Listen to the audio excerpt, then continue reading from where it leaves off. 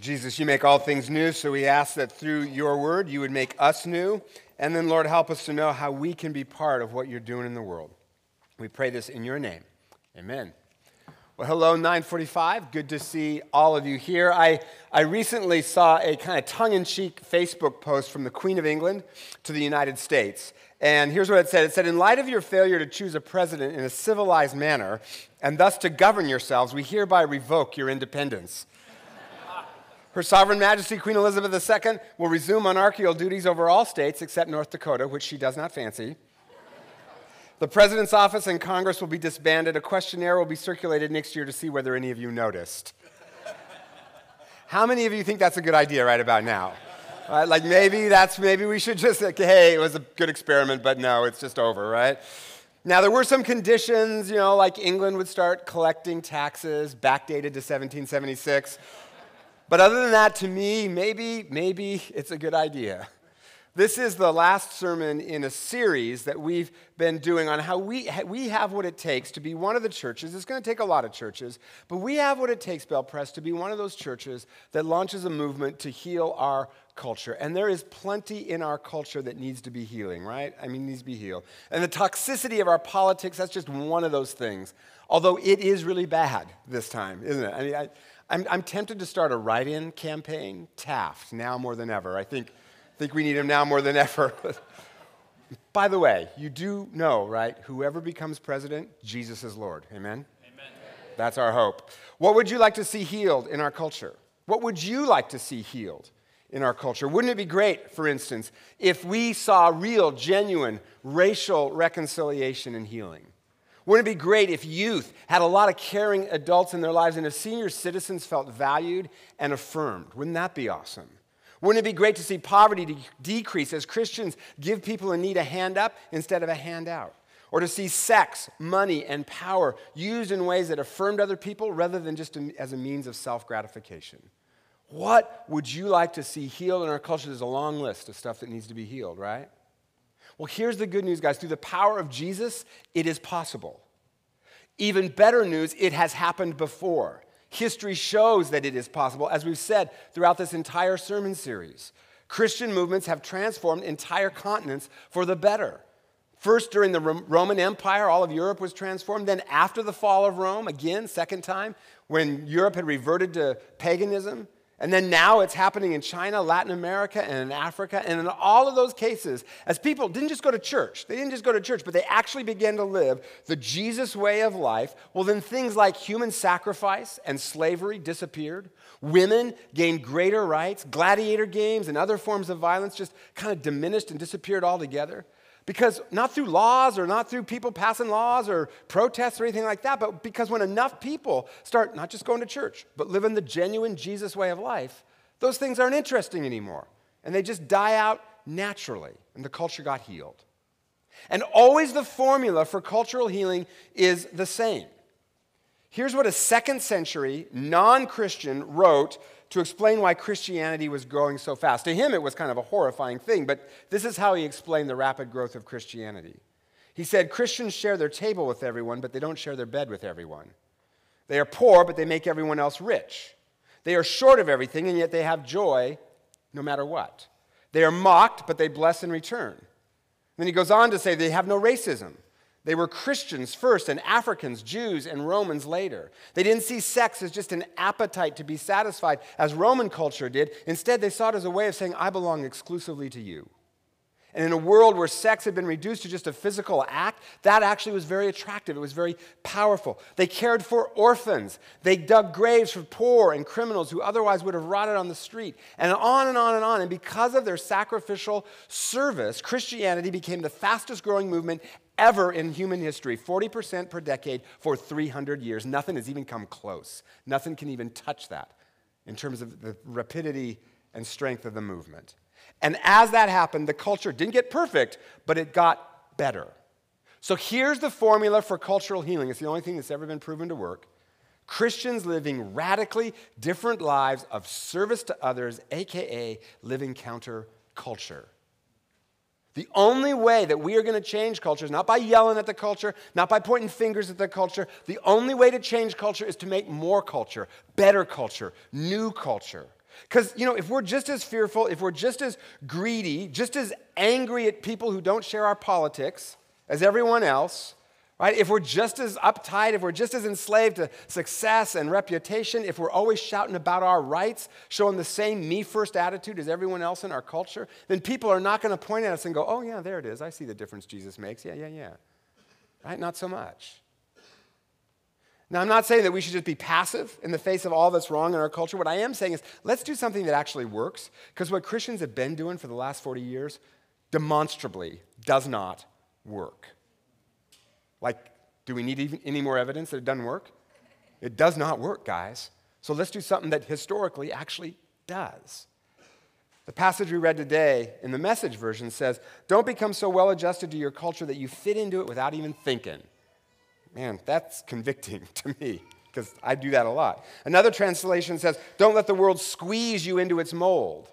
Be counterculture. Now, what we preachers have made it sound like is to be counterculture, that means things like, well, I don't cuss, and I don't drink, and I don't chew, and I don't go with girls who do, like sin management kind of stuff, right?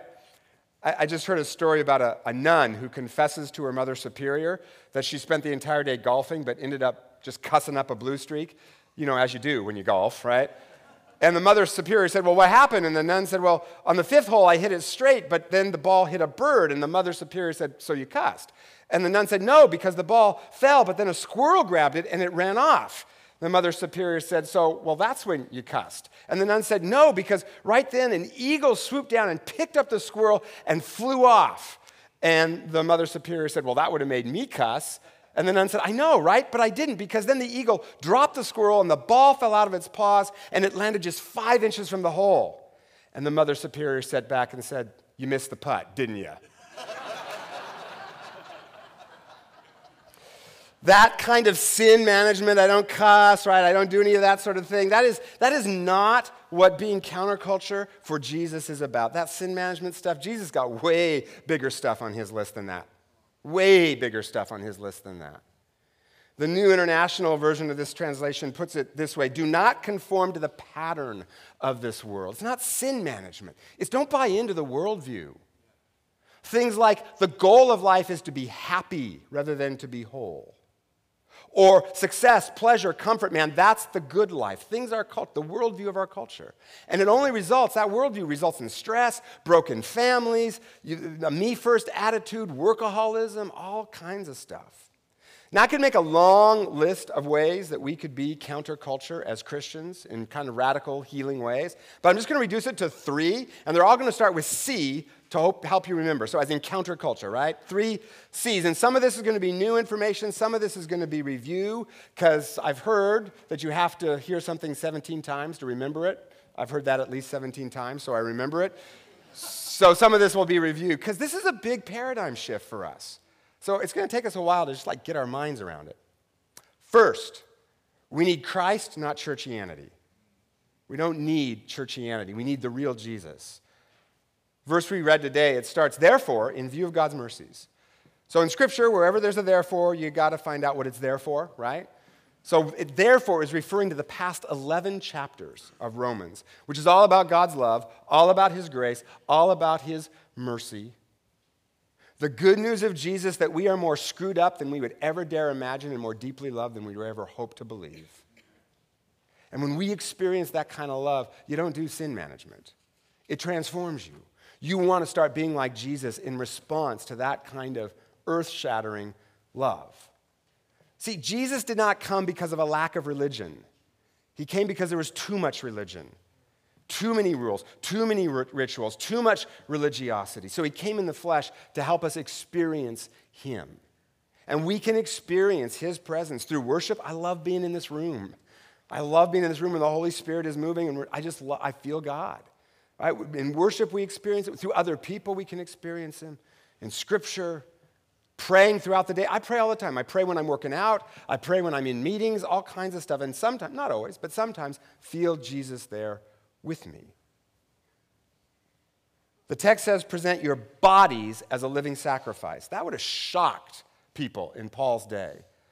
Because see, back then, bodies were thought They were kind of considered dirty and undignified, and only the soul mattered. And that's the point. The Apostle Paul is saying, no, bring your bodies with its problems, with its temptations, with its failures. Bring all of that stuff to the God who loves you more than you could ever imagine. Unlike every other religion, Jesus does not say, clean up your act and then you can come to me. Jesus says, come to me just as you are and I'll make you everything you were designed to be. Christ, not churchianity. That's what changes us and it changes the world. Second, C, community. We are the most individualistic culture in all of history, our culture right now. And it even messes up how we read Scripture. We always apply it individually to just us. But a lot of times in Scripture, when you see the word you, like in the text today, it's actually plural. It's not to us personally, it's to a whole community. Right? So all y'all, present y'all's bodies as living sacrifices. This is y'all's true worship. Okay, that's the MSV translation, Mississippi Standard Version. When I was in the West Bank, Palestine, last November, our driver pointed out the remains of a series of houses in the biblical town of Capernaum. And you can see if you look at it closely, actually all of those houses are interconnected. You can move from one house to another house to another house and never go outside because they are all connected internally through hallways. And he was a Muslim, our driver was Muslim, but he knew the Bible very well. And he said, you know, when Jesus says, in my Father's house there are many mansions, you Americans always think of your own private villa. Jesus meant this, a series of interconnected houses where everyone's together. Jesus meant community. Heaven is community, which our culture lacks. I mean, just the fact that in American homes, the front porch has been replaced by the back patio says it all. But every single study ever done shows that real community is essential to any kind of lasting joy. Plus, we need community around us if we're going to live counterculture, right? You need other Christians to cheer you on and admire you and respect you when you don't do the kitchen remodel, right? In part because everyone who's ever done the kitchen remodel knows that it's hell on earth, right? But also, maybe so that you could give some of that money away to help other people like you could today by sponsoring a child in the developing world after the service in the lobby. Right? You need folks around you to go, way to go, you're doing the right thing, because otherwise you can feel kind of left out, right? Like, well, the Joneses got a new kitchen. The Smiths got a new kitchen. Where's my new kitchen? Where's my stuff, man? Right? You need folks around you to go, no, you're doing the right thing. You need folks around you to support you in your marriage and ask questions and encourage you, but also challenge you to be the best husband and best wife that you can be. We need people to have fun with. Fun is important. We got to have fun with people, but also get beyond news, weather, and sports, go a little deeper. People where we're working out how to live the Christian life at school, at work, in our family life, in our relationship to the poor. I have learned that I cannot live without those people. Have you? Plus, the best way to help other people find Jesus is to invite them into community. Come watch the Seahawks with us. Come watch the Mariners with us. Come to a baseball game with us. Come to a barbecue, right? See, people belong before they believe. They belong before they believe. So invite them in so they can belong, and then maybe they'll believe. That's how we change culture. And I know we're a congregation full of engineers and software designers and all of that, and like, okay, what's my step, man? You know, it's not as though we got to live differently, right? It's not as though I can say, so go sign up for your best friend, you know, in the lobby, right? This is about us living differently throughout each day, guided by the Holy Spirit and His creativity and making community a priority in our lives. I can't sign you up for your best friend. You're going to have to follow the Spirit on this. But you could start by asking Jesus, who you already know, who do I already know, Lord, that I could go a little bit deeper with? You could stop by, get connected after the service, and join one of the ministries of this church, all of which help you meet other people. We could all start by making this a warm and welcoming place for people who are here. Say hello to someone you don't know after the service, or say hello to someone who's a different age or a different race than you. Back in December, there was a guy in his early 20s, maybe 22, 23, something like that, who came and sat down next to me over there in the sanctuary. And it was Worship Through Music Sunday, as it is today, but this was back in December. So I was sitting down in the pews instead of up front. And I later found out this young guy, he had never been to a church ever in his life. And he had a sandwich in his hands, jeans and a T-shirt, wool cap on his head, right? And it was worship through music, so there was this, it meant that there was, in the sanctuary there was this orchestra and choir, and so not just like normal Sunday, but wah Sunday, right? And so after the whole thing, I turned to him when it was all over. I turned to him and said, "Hi, I'm Scott. Good to meet you." And he said, "I love that. That was awesome." And then he looked at me and goes, "Do you come to this church a lot?" When I feel like it, you know. And he said, "I've never been to church at all in my life, but someone told me to come today." You know, and so I did. And so I said, "Well, here in the sanctuary or over there in modern worship?" Because, you know, he looked a lot more rock and roll than, wah, right? And he goes, "No, here in the sanctuary." See, I made an assumption. It's easy to do, isn't it? He goes, "No, here in the sanctuary." And I've never seen anything like this. It was so spiritual. I am so glad I came. I feel so much better. Well done, Bell Press. Here's a guy, never been to church before, but he was warmly welcomed, and he was hungry for God's Spirit, and he experienced Jesus moving in and around him. And maybe that's the start of a process that may lead him to the Jesus way of life. To be radically counterculture, we need Christ, not churchianity. We need community in a very individualistic culture. That is very counterculture, community. And then finally, in a consumer culture, 2 more C's, but those are the bad C's. Consumer culture that even affects how our faith, right? Like, what have you done for me today, Jesus? Another way to be radically counterculture is to be carriers of the kingdom's culture wherever we go. What does the kingdom mean? Kingdom of God simply means whenever things are done the way God always intended. It's about relationships, reconciliation, renewal, rejoicing, making all things new. See, we are called not to be thermometers that just register the cultural temperature around us. We are called to be thermostats that change the culture around us through the power of Jesus. That's why this passage says, offer your bodies as a living sacrifice. Not your soul, not your spirit, not your thoughts, not your ideas. Your everyday getting up, going to school or work life, the stuff you do every day in your body, carry that kingdom wherever you go. And this is not about doing more things. Don't go adding stuff to your schedule unless God really makes it clear you're supposed to do that. No, it's not about doing more things. It's about doing the same things you're already doing differently. Keeping our eyes open for opportunities to bring healing in our school, office, neighborhood, wherever we are. Well, how do I know what to do and when to do it? What's the plan? Well, again, the Holy Spirit's got to guide us, but this text gives us some hint. It says, be transformed by the renewing of your mind. That is, get God's thoughts in your mind through Scripture, through worship, through all kinds of ways. Get God's thoughts in your head rather than our culture's thoughts. Then you will be able to know what God's will is. We always want to know what God's will is. Well, start getting God's thoughts in your head, then you'll know. The closer we get to Jesus, get his thoughts in our head instead of our cultures, we're going to begin to see the opportunities to bring the kingdom wherever we are. For instance, what if Christians were known as the most honest people around? Psychologist Richard Backus says that research shows that the average person tells 200 lies a day. 200 little moments of deceit through words or body language or spinning things to control outcomes. 200 lies. And if you're sitting there going, you know, that seems like a lot. I don't do that. That would be number 1. And so early in the morning. What if we were known as Christians for being radically honest, lives of radical integrity? What if Christians were known as the most generous people, as they were during the Roman Empire and again after the fall of Rome? What if Christian-owned businesses had this reputation for taking just a little less profit so that their workers could make more money? What if at school or your job, you're always looking for opportunities to bring the kingdom wherever you go? And maybe you might go, well, I can't do that. I'm just a student, or I'm just like a cubicle guy or a cubicle gal. No power. Yeah?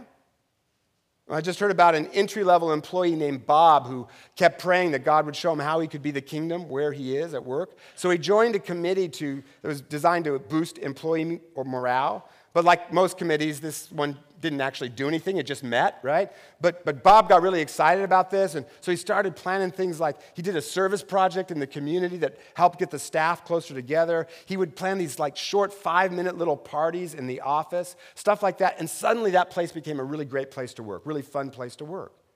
Didn't have any power, but he changed something, right? It's about asking the question, how would my office, school, or neighborhood look different if Jesus were having his way here? We had some young adult consultants with us a couple of weeks ago to kind of help us know how we can better empower and reach out to people who are in their 20s as a church. And they said that their generation is the most fatherless generation in history. And because of that, they are hungry for older people in their lives to disciple them. Not by giving them advice, but just by doing life with them. And they said, take us to your office so that we can see how you do your job. Because we want to figure out how to do that too. So take us to work with you so we can watch how you do that. How you bring Jesus in that or how you don't bring Jesus in that. And how you work through that. Invite us into your home for dinner so we can see how you relate to your family. Even when you're not doing it well. Because we won't always do it well. So we need to know how to handle that.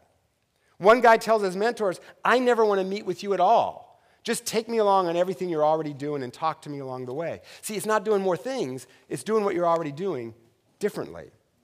And they gave us a list of things to include young people in, and some of them kind of surprised me. Like they said, let us observe how you do your morning routine. I thought all you would see is me hitting the snooze button over and over again, like not very edifying. They said, if you're a pastor, let us help us, just invite us in to watch how you do sermon prep. And I thought you would just see me sitting there at a blank computer screen going, oh, please, Jesus, please, Jesus, please, Jesus. Not sure how that's going to help you, all right? So anyway, I showed this list to some of the younger men that I'm mentoring, and I asked them, what on this list would you like to be invited into? You know what they said? A lot of them picked your morning routine and sermon prep. In other words, let me deeply into your life. Let me see how you succeed, and let me see how you fail, and how you bring Jesus into it all, and how sometimes you forget to bring Jesus in. Let me see it. Take me on vacation with you. Right? Some of you are like, well, then it wouldn't be a vacation. Right? No, maybe not, but it would be counterculture.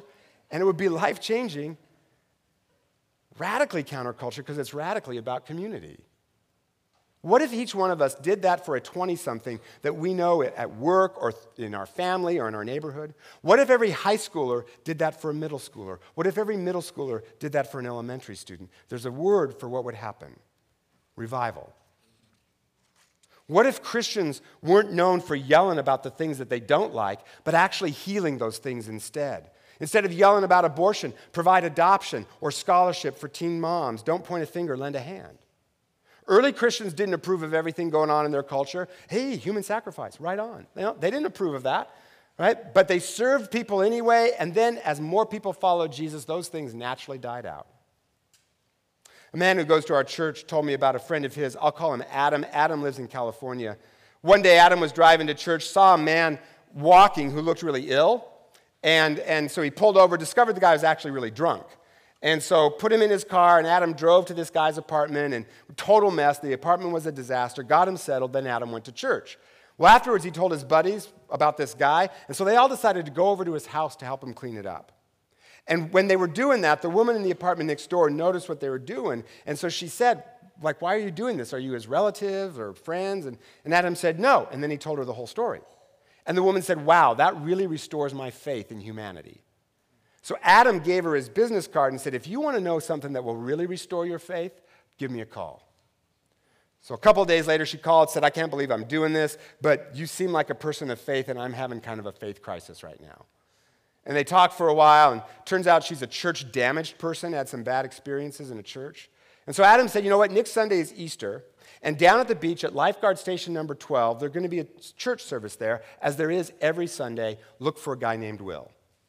Well, after Easter, she called Adam up, and she said that she went, and she said she found Will, said it wasn't hard because he was the one in the wetsuit baptizing a bunch of people, right? And she got baptized. And now she is on her way to living the Jesus way of life. You do something like that enough times with enough people, and they start not just going to church, but start living the Jesus way of life, well, now you got a movement that can heal a culture. So here's your homework.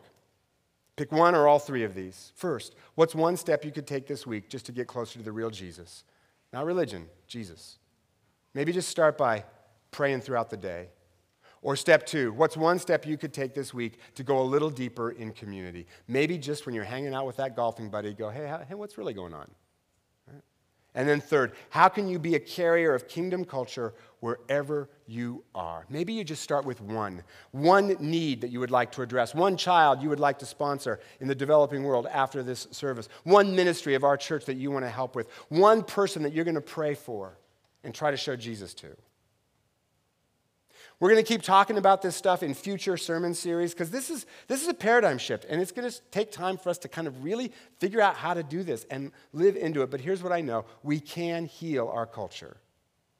And I don't know about you, but I can get so discouraged from looking at just one headline in the news. But I also know this, that though the wrong seems off so strong, God is the ruler yet. And he has not given up on us, and he has not given up on this world. And history shows that even when things are coming apart at the seams, like, say, the collapse of the Roman Empire, those are the greatest opportunities for God's people to show a different way by living a different way, because the darker things get, the light just shines that much brighter. I have no blueprint for you. I have no capital campaign I'm about to announce. I have no sign up in the lobby for some big initiative. There is no 1, 2, 3-step blueprint. It's about each of us living counterculture every day, individually and corporately as a church, as the Holy Spirit guides us with his creativity. And then inviting others into it. It's the only way that has ever worked. And this way, drawing people to the Jesus way of life, it is much slower, yes. Right? But it's the only way that works, and we can start it. It may take a generation, but we can start it, and we can see some of its fruit right here and now. And we get blessed in the process, because this counterculture way of life is just better, bigger, richer anyway. Deeper friendships, greater freedom from stress and boredom. And we get to be part of something bigger than ourselves and experience Jesus' power at work in us. The culture is not going to be healed by how smart we are or how powerful or well-connected we are. The culture is not going to be healed if we just keep yelling at it long enough or vote the right person into this office or that office. The culture isn't going to be healed, as I said a couple weeks ago, if we just force Starbucks employees to say Merry Christmas instead of Happy Holidays. Serious? It's going to happen when we see children who aren't getting the education they need to thrive, and we as Christians say, that is not okay. That's not okay with my Lord, so it's not okay with me. And then we do something about it, as this church has.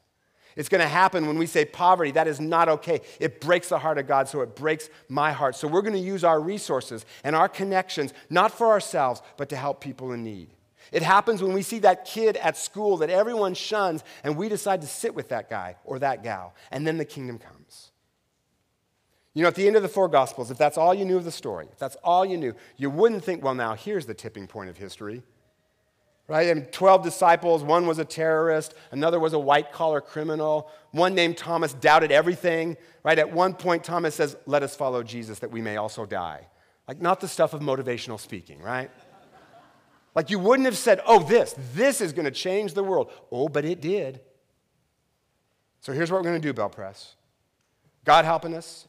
Taking our everyday sleeping, eating, going to work and school, walking around life, we're going to place it before God as an offering and see how he heals in us, through us, and all around us as his kingdom comes here on earth, just as it is in heaven. So Jesus, help us to do that. We need your creativity. Because there is no blueprint, we need you to guide us every single step of the way. So Jesus, give us eyes to see what you are doing and how we can be a part of it. And Jesus, help us get closer to you so that your love transforms us. And we'll be grateful and point to you as the author of all good things. We pray this in your name. Amen. As a way of kind of summing up this sermon series that we've been doing the last couple of weeks, we made a video. Actually, Joanna Harmon made a video. And this kind of sums up a lot of what we've been talking about the last couple of weeks. We're going to show it right now. And I just invite you as you watch this video to let it kind of spur your imagination and spur on your thinking. And then after the video, there'll be just a short, like 1 minute of kind of music. And just use that time to pray and ask Jesus, like, Jesus, how can I be a part of healing our culture? Where do you want me? How does revival start? Christ's resurrection is the first example of how he makes all things new. He restores things the way God intended them to be. His word for that is the kingdom of God, and his resurrection is the first example of that. But it isn't meant to be the last. So he says to us, go. You all go. Through the power of the Holy Spirit, launch a movement that makes all things new. Jesus' plan to change culture is to send us into the world to start a movement. It all starts with each one of us.